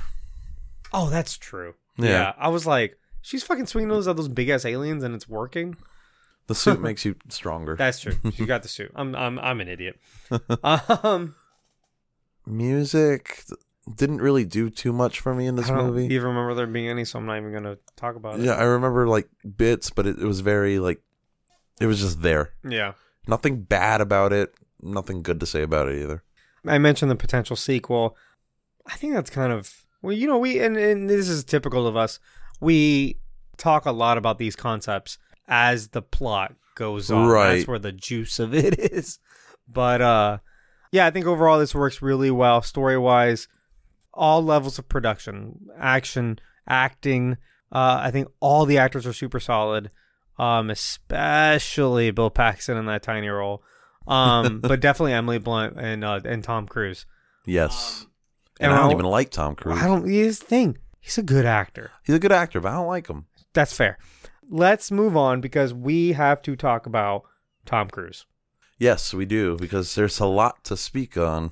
So this is Keep or Cancel, segment of the show where we talk about the actors or other people in this movie, and we decide, do we keep him or we cancel him? It's a play on cancel culture. Tom Cruise. This is one of the biggest names that we could ever touch.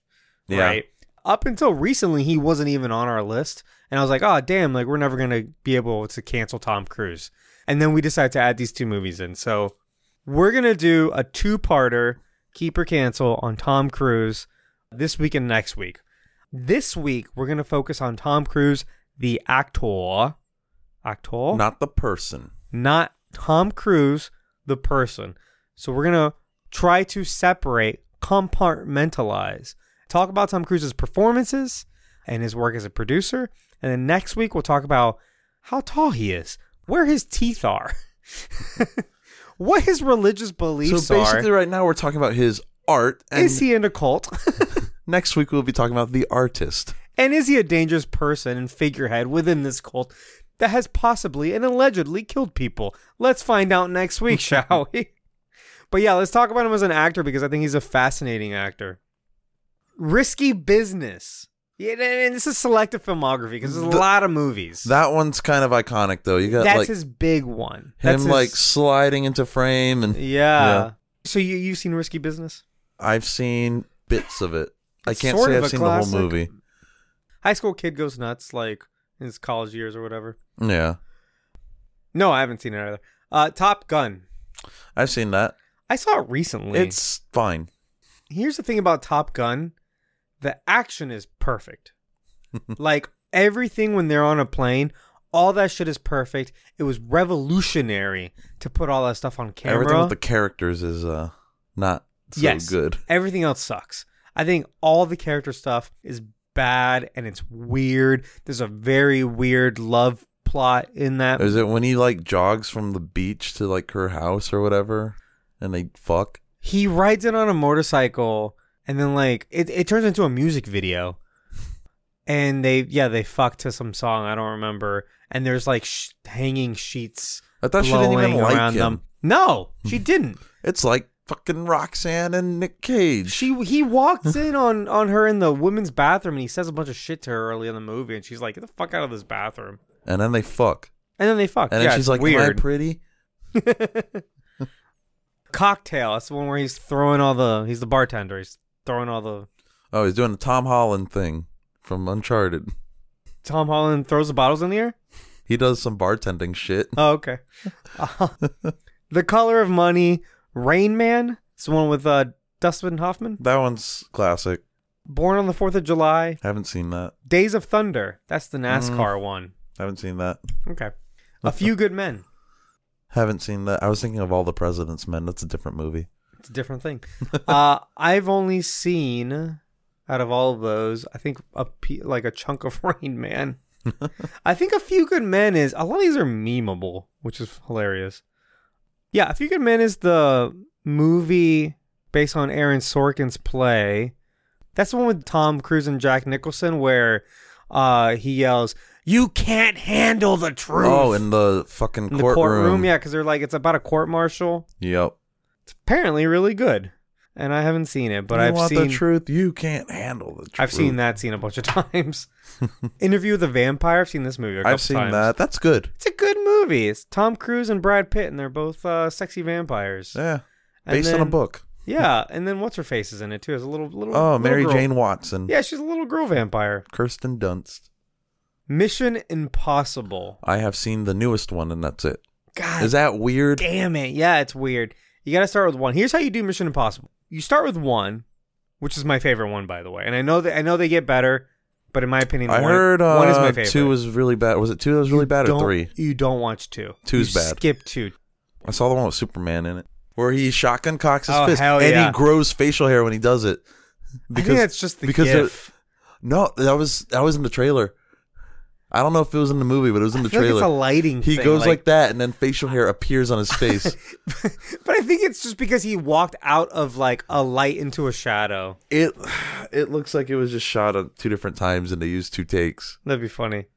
It is funny. That's a though. great little shot. Yeah. And Superman gets that real bad upper lip. Yeah, thanks to Mission Impossible, which Oh, came yeah. out years later. That came out a few years after Justice League, right? No, it came Wasn't out like like a year after. it was like 2 years They were after. filming it. Again, you got to remember they were filming it at the same time as they were filming. They wanted to do reshoots for Justice League, Oh, so it would have been a little bit further behind. okay. It's like WB like sabotaged themselves. I mean, maybe a little. Again, WB offered to pay for the CGI to put his mustache back on, and they're like, no. Paramount. That's what I'm thinking. Yeah, between them and fucking WB, they'd be like, nope, get all the lawyers involved. Over Henry Cavill's facial hair. Anyway, Mission Impossible, that first one, great fucking movie. It's my favorite Mission Impossible. Again, you skip 2. 2's non-canon. Do 1. Is it actually non-canon, or are you just saying that? I'm just saying that, but it is so. If it's canon, I need to know what happens. Well, the events of 2 are never referenced, and it is totally such a different kind of movie that when you watch them in context with all the other ones, it just doesn't make any sense why that movie needs to exist. So kind of like Tokyo Drift, except Tokyo Drift was good, Yeah, it's a bad example. but it doesn't fall in line with the other movies because it's good. Okay, sure. I thought you liked Fast and Furious. I do, but I don't. It's complicated. It's complicated. He's here, but he's not here. I love them, but I hate them. Okay. Mission Impossible, skip 2 is all I'm saying. 1, 3, 4, 5, 6, all great. The reason 1 is my favorite is because it's more espionage-y and less action-y. Okay. It's more about finding the mole, the hidden agent in their secret CIA group that sold them out and got them all killed. That's the whole plot of that first movie. It's very spy thriller. Okay. And there's really only like one big action set piece at the end. Not including the hanging from the cable thing. Have you seen that? I've seen that. So he doesn't touch the floor. because of the lasers and stuff. Amazing. It's a pressure sensitive floor. Pressure And sensitive. it ages really well, that movie, because the technology is like believable for 95. You know, it's not like they had like holograms or anything. It's not like the old James Bond movies where they're like, Yeah. like, oh, I have a watch that can do everything. I have a pen that if you click it 3 times, it'll explode. Actually, never mind. There's exploding gum in that movie.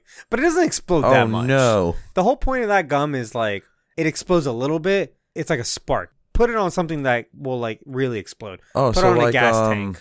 I think that's in Spy Kids. In what way? Literally, there's chewing gum that like sparks in Spy Kids when Oh. they spit it on people. Well, that might be a Mission Impossible reference then. Spy Kids movies are good. Well, the first 2 are good. Okay. Third one's questionable, and the fourth one is non-canon. Oh, yeah? Yeah.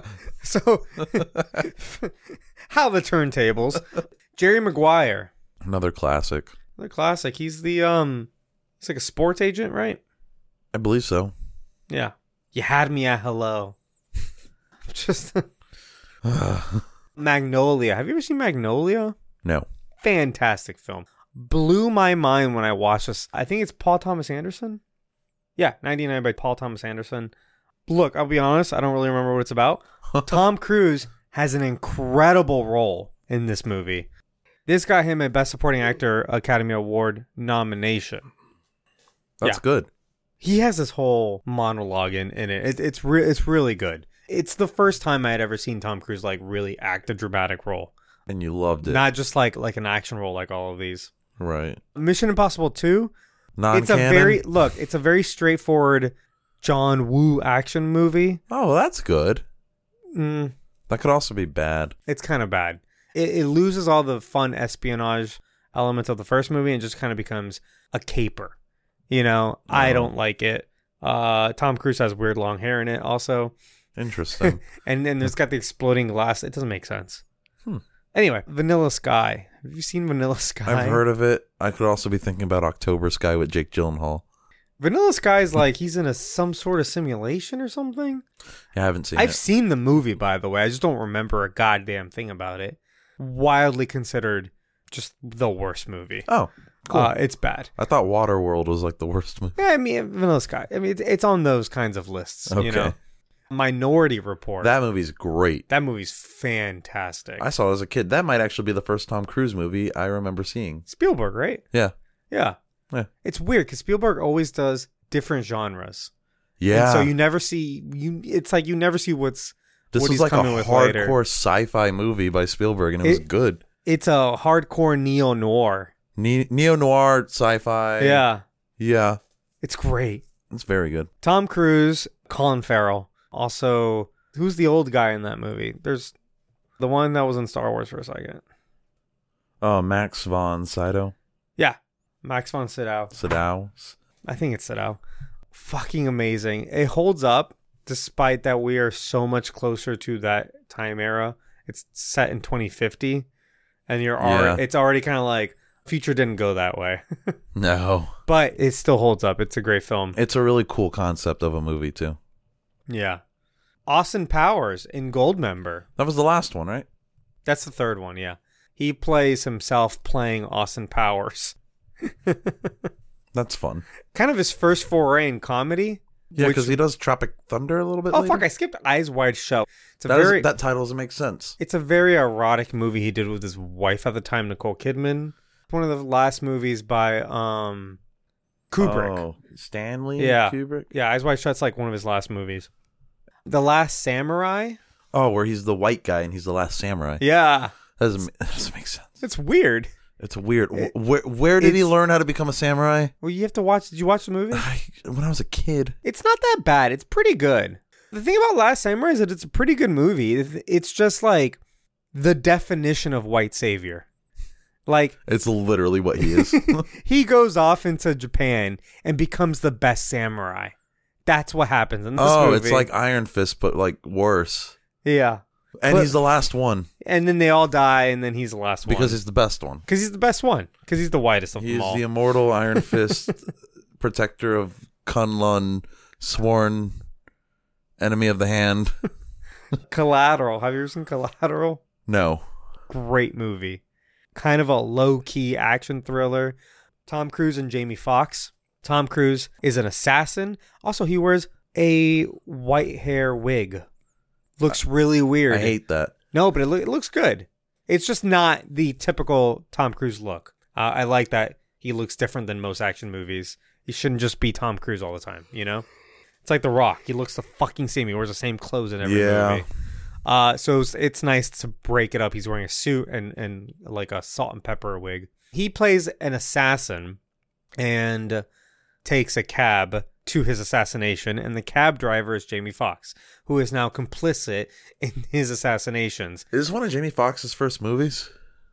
Near the beginning. No, because remember we did Keep Your Cancel on him. And we did, his early movies were a while back. That's right. It was like that Spike Lee movie. I forgot he had been acting for quite a while. Yeah. He's always dipped his toes in everything. But I don't think people noticed too much until he was doing like Ray and Collateral. Yeah. I think Ray is what got people like real Academy interested. Award, yeah. So now he's like taking this cabbie around to do more murders with him. But the action in that is really incredible. It's a great movie. It sounds like the upcoming Michael Bay movie with the ambulance. No, but it's better than that. It's not out yet. We don't know. War of the Worlds.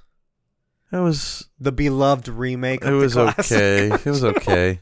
People hate this movie. It was fine. It was bad. I thought it was bad. Mission Impossible 3. Mission Impossible 3 is kicked back into high gear. It goes back to, it's the J.J. Abrams, his first movie.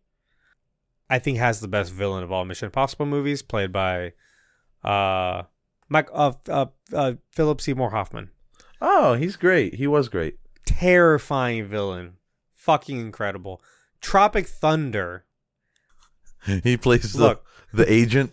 Yeah. If you haven't seen Tropic Thunder, you need to, first of all. Apparently that role was Tom Cruise's idea. And I believe it. Like, the thing is, and where I want to get to it, but like, who is Tom Cruise? Because he seems to really understand movies, even though I don't think he has a sense of humor. But like, it kind of seems like he does have a great sense of humor. I don't think he does. I think he understands what works in movies. Like, I think he knows how to like say a joke, but he doesn't get the joke. You know, those people, psychopaths who are like, make eye contact, laugh at jokes, even if you don't get them. Is this what being human is? Yeah. He's not a human. He's a lizard person, okay? If there were lizard people, He'd definitely be one of God, we them. were talking about lizard people, and Where's Mephisto? Uh, So Tropic Thunder. Also, he's in a fat suit, which is fucking hilarious. yeah. Tropic Thunder. Valkyrie. It's a Bryan Singer movie. Look, I Blech. watched half of it, and I was like, this movie's trying to be really, really smart, And it's really, really not. it's really annoying. Like, it's hard to follow, and it shouldn't be that hard to follow. And it's about the people that try to take down Hitler. Also, they all have they all speak English with American accents. I mean, I think they have German accents, but Yeah. Mission Impossible 4, that's the Brad Bird one, really good. Rock of Ages, it's like a rock star in that one, right? Isn't that like a comedy, musical type deal? Yep. Yeah. Jack Reacher, which we sort of talked about earlier, kind of miscast because the character of Jack Reacher is supposed to be really big and brooding. And he's not. He's kind of small. Oblivion, which we're going to talk about next week. Edge of Tomorrow, which we just talked about today.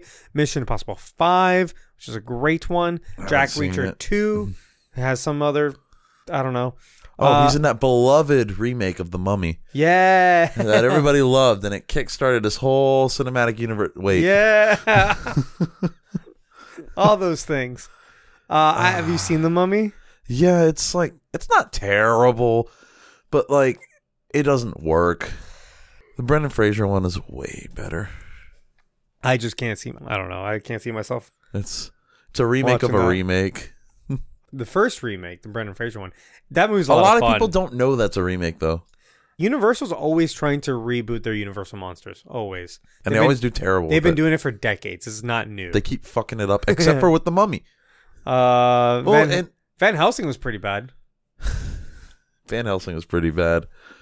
What about The Invisible Man? Is that a Universal monster? Yeah. No, that's a... I don't remember. No, yeah, that might be a Universal thing. I think that was like classic literature, though, which a lot of Universal monsters are based off of. Probably. The Mummy, the Brendan Fraser Mummy, is a remake of... Is the original called The Curse of the Mummy? Or I something don't like know. Yeah. It's from like the 40s. Yeah. Yeah, I got no information on The Invisible Man. Whatever. Yeah, so that was supposed to kickstart a whole universe. Didn't do any of that. It was called like the Dark Universe, right? Yeah. Or something like that. A dark universe. Actually, Dark Universe. Universal Dracula monsters. Untold was supposed to kickstart that. Then They said, fuck it, let's try again when with that the next one. when that didn't do well, they're like, all right, The Mummy, this is going to be the start of our new universe. Nothing after that. Well, they had a couple more movies planned. We haven't heard of anything from any of those movies. I think they canceled all of them. there was supposed to be like a Bride of Frankenstein movie. Give us another good Frankenstein Russell movie. Crowe is like Dr. Jekyll, right? He was Dr. Jekyll he was in The Dr. Mummy. Jekyll. So obviously he would become Mr. Hyde also. Yeah. Dracula Untold is a fun movie, See, but it's not good. they Like, the should've just plot kept on- sucks. They could have just kept making it. Just make more of the movies, you know? And just like go forward with that universe. It doesn't have to be the MCU. It could be like a fun, kind of campy but dark. Sure. Like, just do your thing. Just make movies. There's no reason to be like, this one sucked. Dump it all. And Like, bring no. Brendan Fraser back. I don't know if he'll do that anymore. Yeah, he's kind of old. American Made. This movie came out last year or the year before. He's like a pilot. He runs cash to like Cuba or something like that. I don't fucking know. Very Tom Cruise. Mission Impossible 6. That's the one you saw. Yeah. With Henry Cavill. God, you need to watch the other ones. We need to do a Mission Impossible marathon. Upcoming Mission Impossible 7 and 8, and also Top Gun Maverick. The I thought that already long-awaited- came out. No, it was delayed because of COVID. Then it was delayed again, and now it's Why is it coming delayed out again? soon. I don't know. I remember seeing a trailer for that like 2.5 years ago. Yeah. Oh yeah, with the music and everything. Yep. Yep. So I hope it's a better movie than Top Gun, which again, great action, horrible. Maybe this will be a more mature characters. Top Gun. Yeah. Just horrible characters and story. Goose Sure, was yeah. cool. Huh? Goose was cool. Yeah, but Goose dies. Yeah. Spoiler. So Tom Cruise, the actor, oftentimes running, oftentimes He runs and he has his hands like this a lot when he runs, like Smiling. with the straight. oftentimes swimming, things he likes to do. He likes doing action stuff. He likes doing stunts. He likes holding on to planes. He likes doing halo dives. So He's nuts. yeah, so a lot of his movies require big action stunts that he likes to do himself because he's probably insane. We'll talk about that next week. I think in the newest Mission Impossible, he broke his ankle. Filming. And the part where he broke his ankle, they used that in take. the movie. Yep. Yeah, you see it. It's when he jumps from one building to another and he doesn't quite make it. And he almost died. Yeah, he almost died in real life. Hold on. There's a really fun... Oh my God, I'm so angry I lost this quote. Was it I don't something know. cool? I don't even know where I was going to find it. Yeah, it's where Roger Ebert, on Days of Thunder, he realizes Tom Cruise, all his movies are exactly the same. And he starts listing the 9 different elements that make up a Tom Cruise movie. And I was reading them and I went, holy shit, it's so true. Maybe I'll find that for next week. Was it like a video or like an article? It's something that Roger Ebert said when he was alive. Anyway, so he's been a producer essentially since Mission Impossible, the first movie. All Mission Impossible movies have been at least partly produced by him. So they're literally like his movies. But when it comes to these action movies, it really kind of makes me believe that like he knows what he's doing. He knows what works and what makes for good action. Yeah. Like again, it's very hard for me to kind of like get in his head, understand what makes Tom Cruise, if you get my pun. But as an actor, I really enjoy him. I like his work is pretty fucking fantastic. Yeah, it's rare for me to like see a movie with an actor's name in it and be like, oh, I can trust that movie. Like those days are long gone where like a certain actor being in a movie means something. And I think Tom Cruise might be like the last kind of action star. Like you know what you're going to get when you see him in a movie. Yeah. And there's a certain level of quality there because it's not, you can't say the same about The Rock. Like, you know what you're going to get out of a Rock movie, but you might not like that. Yeah. It might not, you know what I mean? They're not as good as Tom Cruise movies. He's not as good an actor. Really not. Again, watch Magnolia, you see his range. Watch some of these other movies like Tropic Thunder, and you see his comedic chops, even though I don't, part of me doesn't believe that he's funny, but people tell him what to say and how to say it. And he does it very well. And he believes that, like, this is going to work, and it's okay, true. This is going to be funny. Okay. Ha ha ha ha ha. Have you seen him laugh, by the way? It's terrifying. No. It's like that. It's like how a lizard person would laugh. Oh, man. Well, like, he does do like the... like you're laughing at the wrong times and you're too... He does it a lot while he's talking, too. Yeah. Yeah. Again, we're not talking about him as a person. We're talking about him as an actor. Oh, but it's Philly strange. found the... Oh, God damn He it. did his research. You're redeeming yourself. Battle is the great redeemer for you. Oh, here are the 9 things. Okay. Oh, cool. Shit. Okay. So I have this article. Thank you, Philly. Roger Ebert's original review on Days of Thunder. And it's Days of Thunder is an entertaining example of what we might call the Tom Cruise picture, all in caps, since it assembles most of the same elements that worked in Top Gun, Color of Money, and Cocktail, and runs them through a formula once again. Parts of the plot are beginning to wear out their welcome, but the key ingredients are still effective. They include number 1, the Cruise character. Invariably a young and naive, but naturally talented kid that could be the best if he could just tame his rambunctious spirits. And looking into the future, that's Maverick. It's the same shit over and over again. He's just older. Yeah. But he still is like talented. Number 2, the mentor, an older man who has done it himself and has been there before and knows the talent when he sees it. Blah, blah, blah, blah, blah, blah, blah. In this movie, it's Rita. Okay. Well, actually, it's 2 people because number 3... Yeah, Bill Paxton. The superior woman, usually older, taller, and more mature than the Cruise character who functions as a mentor for its spirit, while the male mentor supervises his craft. She's kind of both. She's kind of both in this case, yeah. The craft. Number 4, which he has to master. Number 5, the arena in which he is tested. War. Number 6, the arcana, consisting of the specialized knowledge and lore that the movie knows about that we get to learn. This is all this movie, by the way. Is he just doing the hero's journey, though? But no, a lot of this stuff is specific to Tom Cruise movies. Tom Cruise, like the superior woman. Oh, true. Number 7, the trail, journey to visit the principal places the Masters crest, blah, blah, blah. Number 8, the proto-enemy, the bad guy in the opening rows of the movie who provides the hero with a point to practice on. But number 9 is the eventual enemy. bad guy who turns up in the closing reels. So is a proto enemy the general? Provide the hero with a test of his skill learning ability of craft. Okay, so look.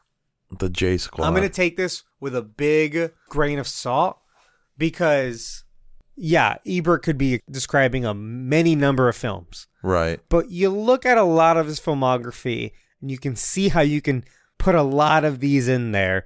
Like the young rambunctious gun has to learn a craft, perfect it, superior woman mentor characters, then defeat the enemy in the arena. Like that is specific enough that not all movies have that. But a lot of Tom Cruise movies do. Okay. Including at least some of the ones that I've seen here. Mission Impossible. The first one for sure. Minority Report? Minority Report? That one might be an outlier. That might be an outlier. That's also a very well-written movie. Well, it was written by Spielberg, not Cruise, I believe. He wasn't a producer on that, right? It's based on a book. No, he wasn't. It is based on a book. I don't know. We'll ponder more on this when we get to next week on Oblivion, but...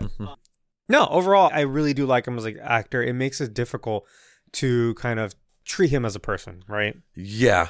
He's a difficult equation to figure out. Him being such a good actor, though, means that I wouldn't be upset if we saw him as a certain man in a tin can. Yeah. And at first, I was very much against that. Because I'm like, no, fuck this. Fuck Tom Cruise. We don't need this. And I'm like, you know what? He'd do... Given the proper script, he'd do a good job. Really well, yeah. Especially if it's the... He could play a similar version of that character. So... Well, if it's the iteration that everybody thinks it is, I think Tom Cruise will play it very well. I think it's perfect. Because he's also like straight up evil. Yeah. But he has to lean into that. Because Tom Cruise has not played a lot of villains, if any. True. He would have to lean into it. Which they might make it to where he's just more of a Tropic Thunder. Dickhead. Like, he could do it. Given... It's not his vehicle, but given a good enough script, he could do it. He has done it before. He can do it. He's a good actor. So, keep or cancel. Again, we're going to come back around next week. We're going to talk about Tom Cruise, the person, the Scientologist. But as an actor-producer, I really like him, and I wish him many more years of success. I would like to see if he will ever transition into an old man role. Or if he's going to be an action star until he fucking dies on set. Like Sylvester. Who's still alive. I mean, I guess you're right. Sylvester. I should have said Stallone. I know who you're talking about. So, as an actor, for sure, keep. Okay. But an asterisk. Put an asterisk on that. What about you? I will also say, as an actor, keep him because he does amazing work. And I'm really glad we're not talking about him as a person because that's where it gets complicated. It gets complicated. It's a sticky situation. It's weird. Yeah. But yeah, acting-wise, like, he's a fucking master of his craft. Absolutely. Into the Phantom Zone, this movie, Edge of Tomorrow, a.k.a. Live, Die, Repeat. Birdo, do you want to go? Yeah, I will not put this in the Phantom Zone because I think this is a pretty great movie overall. I would actually recommend this to people to watch, and it's a shame that not a lot of people know about this movie. Like, this isn't a movie that people talk about, like, ever. Like, no one's brought this up in conversation movie. Before. Yeah. No one's like, oh, like an Edge of Tomorrow. No one says that. But yeah, definitely keeping that out of the Phantom Zone. Yeah. I really do like this movie. I have two major problems with it. It's the very beginning and the very end. Right. I wish those were handled differently. Everything in the middle is great. I think it does exactly what it needs to do. So there was good meat in the sandwich. Oh, yeah. The bread was just a little burnt. Why are you bringing up the bread situation? The bread's my most important part of the sandwich. If it's a little over burnt, it's not like the worst thing in the world. It's still an edible sandwich. This is not my metaphor. But everything in the middle of the movie, and not even the middle, past the first 10 minutes and within the last 5 minutes is fantastic. I think all of it works very well. It's a great sci-fi thriller. It's a great action movie. Groundhog's Day scenario. Some unexpected comedy in here too. Yeah. The amount of times we see Tom Cruise dying is funny. And Cruise himself, as we said earlier, is the one that said that's what is going to make this work, that you can't ignore the humor. You have to lean into it. Yeah. When he goes to try and escape and he like rolls over and gets run over by the Humvee, you hear him like scream, and then like Bill Paxton just like looks at him. He's like, "Dear God, son, what were you thinking?" It's so good. This is definitely one. Groundhog Day. Oh, it's Groundhog Day? It is Groundhog Day. It's not Groundhog's Day, Nah, the groundhog doesn't own the day. but it's his day. It's a day for him. It's like President's Day. Nah, it's It's not- Groundhog Day. It's well, I guess President's is plural. It's S apostrophe, isn't it? Yeah. It's like Valentine's Day. That's singular. Yeah, because that's St. Valentine's Day. Yeah, Groundhog's Day. Eh.